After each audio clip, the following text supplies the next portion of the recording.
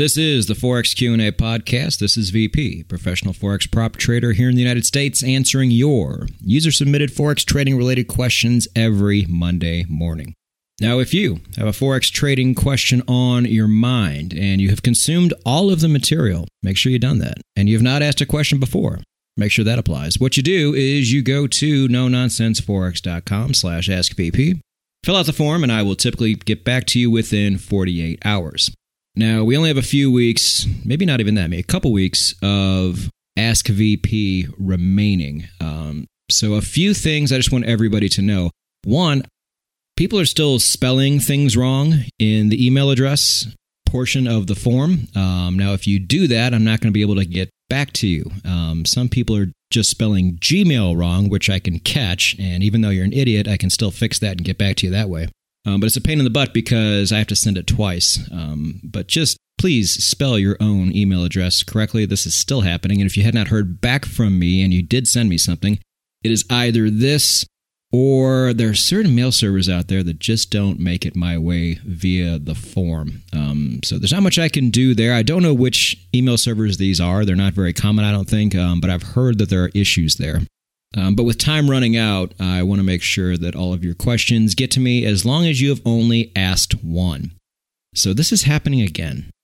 Even after I put it on the form and people agree to it, and then even after I just got done reading the Riot Act a few weeks ago, people are still asking second questions. So let me tell you, I will have no regrets when this thing finally shuts down. But I'm taking it a step further this time. Anybody who comes in and tries to ask me another question, as if the first one never happened, or even if people come in and say, hey, I already asked a question, but doesn't matter. What I'm doing is I'm going up on my Gmail and clicking that little exclamation point that says mark as spam, which is not as scary as people think it is. It doesn't mean you're going to be blacklisted from sending anything via Gmail. It just means that you and I are done corresponding permanently. You guys know I don't fuck around. I do not have time for anyone who does not respect other people's time and or boundaries that were clearly set. And when it's all said and done, too, most questions should go, if you're smart, go straight to the No Nonsense Forex Discord forum, which is getting bigger and bigger and has all these little sub-forums depending on what your question or issue or topic of interest is about. And again, I know I'm being a bit lazy here. It's going to end up going on the main site at nononsenseforex.com. But if somebody would put up a non-expiring link for the Discord forums main page, I will again pin it to the top on YouTube. But going forward, that is going to be your absolute number one best place to get questions answered. You can always try throwing a question out in the YouTube comments just to see if anybody bites, but chances are not super good. And on Twitter, the chances are just about zero. But again, look at the bright side. At this point, there shouldn't be a whole lot of questions remaining out there. And like I've always said in the past too, I had nobody to ask. And a lot of the different avenues that I ended up exploring that I would have never seen otherwise happened because I had to figure these things out on my own. People are like, how'd you come up with all this? And it's a tough question to ask because at the end of the day, I'm not super creative. I'm very left-brained. But all of these little nuances and different directions and things that nobody's ever seen before that I've come up with happened because I was forced to figure it out on my own. And in doing so, you discover all of these new little avenues to travel. It's great. But you'll never be able to find these avenues if every single time something difficult comes your way, you immediately go run to daddy and try to have him figure it out for you. So there's going to be people down the road that are upset that they didn't get to ask a question where a lot of other people did, especially people who are brand new to the channel going forward. But between Discord and the YouTube comment community and the fact that at the end of the day, you're just better off figuring it out on your own, just know the sun will come up tomorrow. And you're going to be just fine. It is the Forex Q&A podcast, and I thought we would go rapid fire again. We had some pretty good feedback last time we did this, and I think on the heels of what we just spoke about, having everything shut down in a couple weeks, let's go over some questions, and let's group them into a category. I think the people who have fallen into this category will not appreciate this, but that's fine. Look, these questions are personal to you. There's something you want answered, and then I answer them. But the vast majority of you, I think, will find these a bit funny And for those of you who are yet to ask me something, you at least know that these are not very good questions, and I have grouped them into a category called dumb Forex questions that, in my opinion, were a complete waste to ask. You could have asked something a lot more poignant and a lot more intelligent. But instead, what I got were these, 3 or 4 questions. I put them down into my phone. And we'll go ahead and go rapid fire and answer them all on this week's podcast. Now, of course, I will not be saying the name and city and country and all that. That is not cool. But who knows? Deep down, you might have wanted to know the answer to one of these questions, and so now is your chance. Now, look, I'll come right out and say it. Most questions I get are just a matter of people who should have watched all the material before they asked a question, but they didn't, even though when they clicked that little box, they said that's what they did. They were lying. And then I just kindly direct them to a podcast episode or a trading video or a blog. And at the end of the day, I honestly don't mind that because that's really fast. But then there's times where they clearly haven't watched hardly any of the material and just fired off a question anyway, and that's where these types of questions come in. So let's see, which one should I start with here? Okay, let's start with this one. Okay, so this one is probably the least offensive of the bunch, but with just a little bit of research, this question would have been answered for you. So, random person from random place asks, VP, what do you think about hedging in Forex? Do you think it's a good strategy to use? So, I actually had to go look this up when I first saw it. So, I want to know what people normally mean when they say hedging. So, Investopedia, as usual, is the first place that pops up when you Google this. And what they said hedging typically is let's say you're going long on the Aussie dollar, also taking a short position out at the same time on the same currency pair, on the Aussie dollar.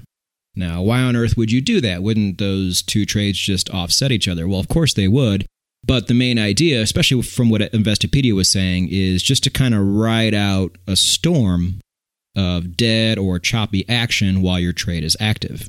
And so this sounds to me more like if you're a Forex investor and you have a very long-term trade on the Aussie dollar in this situation, and you just want a little bit of protection at certain points in time. So for one, that really doesn't apply to most of us because we're traders. And two, the reason why I had to look it up is, and if you would have done a little bit of research, just a little tiny bit, you would have known that in the United States, this is not allowed. So as a U.S. resident, I'm not even allowed to do it, which means in my entire trading lifetime, I have never done it. So A, I wouldn't really know if it works or if it doesn't, but B, I was able to turn pro and stay pro for going on 5 years now without ever having to do it. So with just a little bit of next level thought and or tiny bit of research, this question would have probably answered itself. Now, I think there's different ways to hedge as well, but again, I think this really goes into overthinking. And if you just fall into the structure that we use here, there's just no need for anything like that. So not the most flagrantly dumb question for sure, but I think a question with a pretty obvious answer in the end. All right, so dumb question number 2, and they do get dumber, is how do you factor supply and demand into your Forex trading? So short answer, and really the only answer, is I don't. Currencies don't have intrinsic value. The supply of a particular currency compared to the demand has very little to do with anything. It's mostly where the crowd is going and how the big banks react. That is what moves price. That is all I care about. Mainly, how do I avoid all that and put together a system that somehow finds a way to predict where price is going despite all this? But supply and demand at the end of the day plays absolutely zero part. And I love when people come into my YouTube comment section and say that I'm doing everything wrong because supply and demand is all that matters. Yeah, have fun with that. We're trading apples over here and you're trading bananas. All right, dumb question number 3. What are your thoughts on TradingView as a charting platform? Or you can substitute things like what are your thoughts on NinjaTrader or some bizarre trading platform that nobody's ever heard of before. I get them all. So you guys know that for what we do here, MT4 and really at this point MT5 also if you wanted to, are the 2 charting platforms that I use. And the biggest reason why is because they have the most indicators, especially the indicators that I send out to people, a lot of the more obscure indicators that I talk about. And if you are using the charting platform with the most indicators, that by default gives you the best chance to find ones that are going to be really, really great for your system. Why would you limit yourself by sticking with a platform that clearly gives you less? So this is my view on it. This has always been my view on it, and I have mentioned this many, many times. So if you're asking questions like, what do you think about TradingView? You either have not consumed much of the material at all, but if you have and you still have questions like this, my answer is, well, what do you think I think about it? It's not as good as MT4, MT5. End of story. If you want to trade our way, it is in your absolute best interest to use the things that we use. I know TradingView, as far as an indicator store, is pretty good and pretty comprehensive. It's actually something I didn't even really know about until a lot of you guys started bringing it up on the indicators front, which is good. And as a platform itself, I'm sure it does a lot of great things. But in the end, it is indicators that matter in this system. You want access to as many as possible. And until further notice, this is by far MT4/MT5, the best way to go. Nothing else matters. Plus, it's the only charting software I've ever used on my channel ever. That should tell you something. What do you think of TradingView for charting? Get out of here. All right, next question. And, this one's really bad.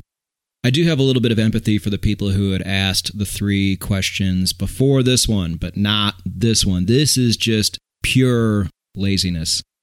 And the question is, VP, how do I figure out the pip value on the ATR? I just can't seem to figure it out.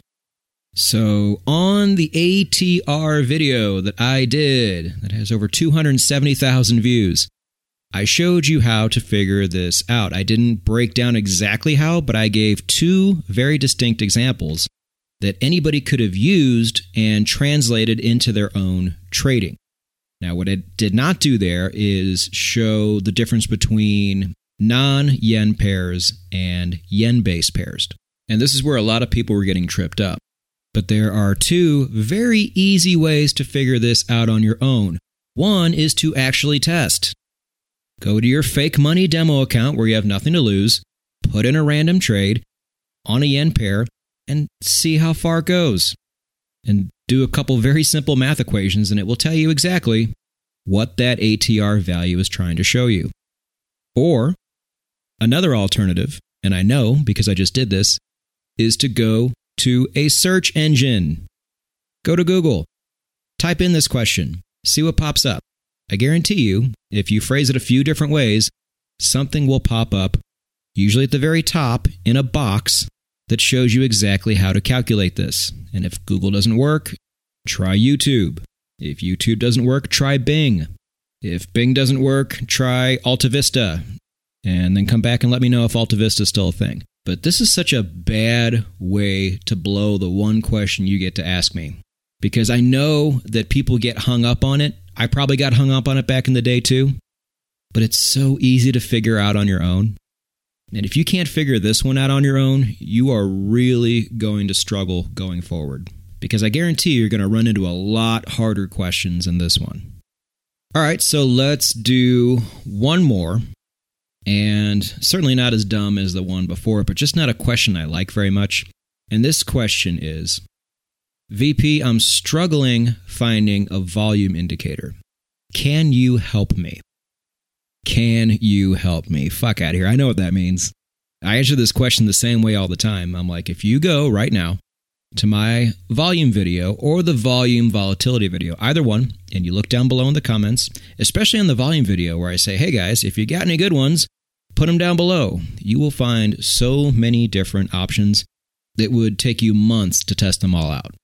Or again, if you go to the Discord forum right now, they have a sub-forum just for people to talk about volume indicators. But you don't want to do that. You would rather just email me and ask if I can help you, which I know means, can you just give me one? Or can you point me in an obvious direction that houses a really great one? And the answer to that question, even though you're thinking it but not saying it, is always no. I've already given away a handful of indicators. Really good ones, too. Like, even the ones that I use on the videos that aren't that good are still probably like top 200, 300 at the absolute worst. And then top 100 at best. Exactly what else would you like me to hand to you? This whole process is not supposed to be super easy. Certain parts are supposed to be hard. It took me probably over 2 years to find a volume indicator that I really liked, and another 2 years beyond that to find the one that I use right now. And then probably another 4 or 5 months beyond that to find the settings that I really liked.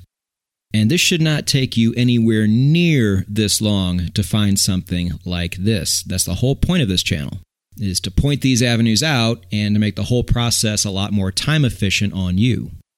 The volume video has only been out for about 7 months.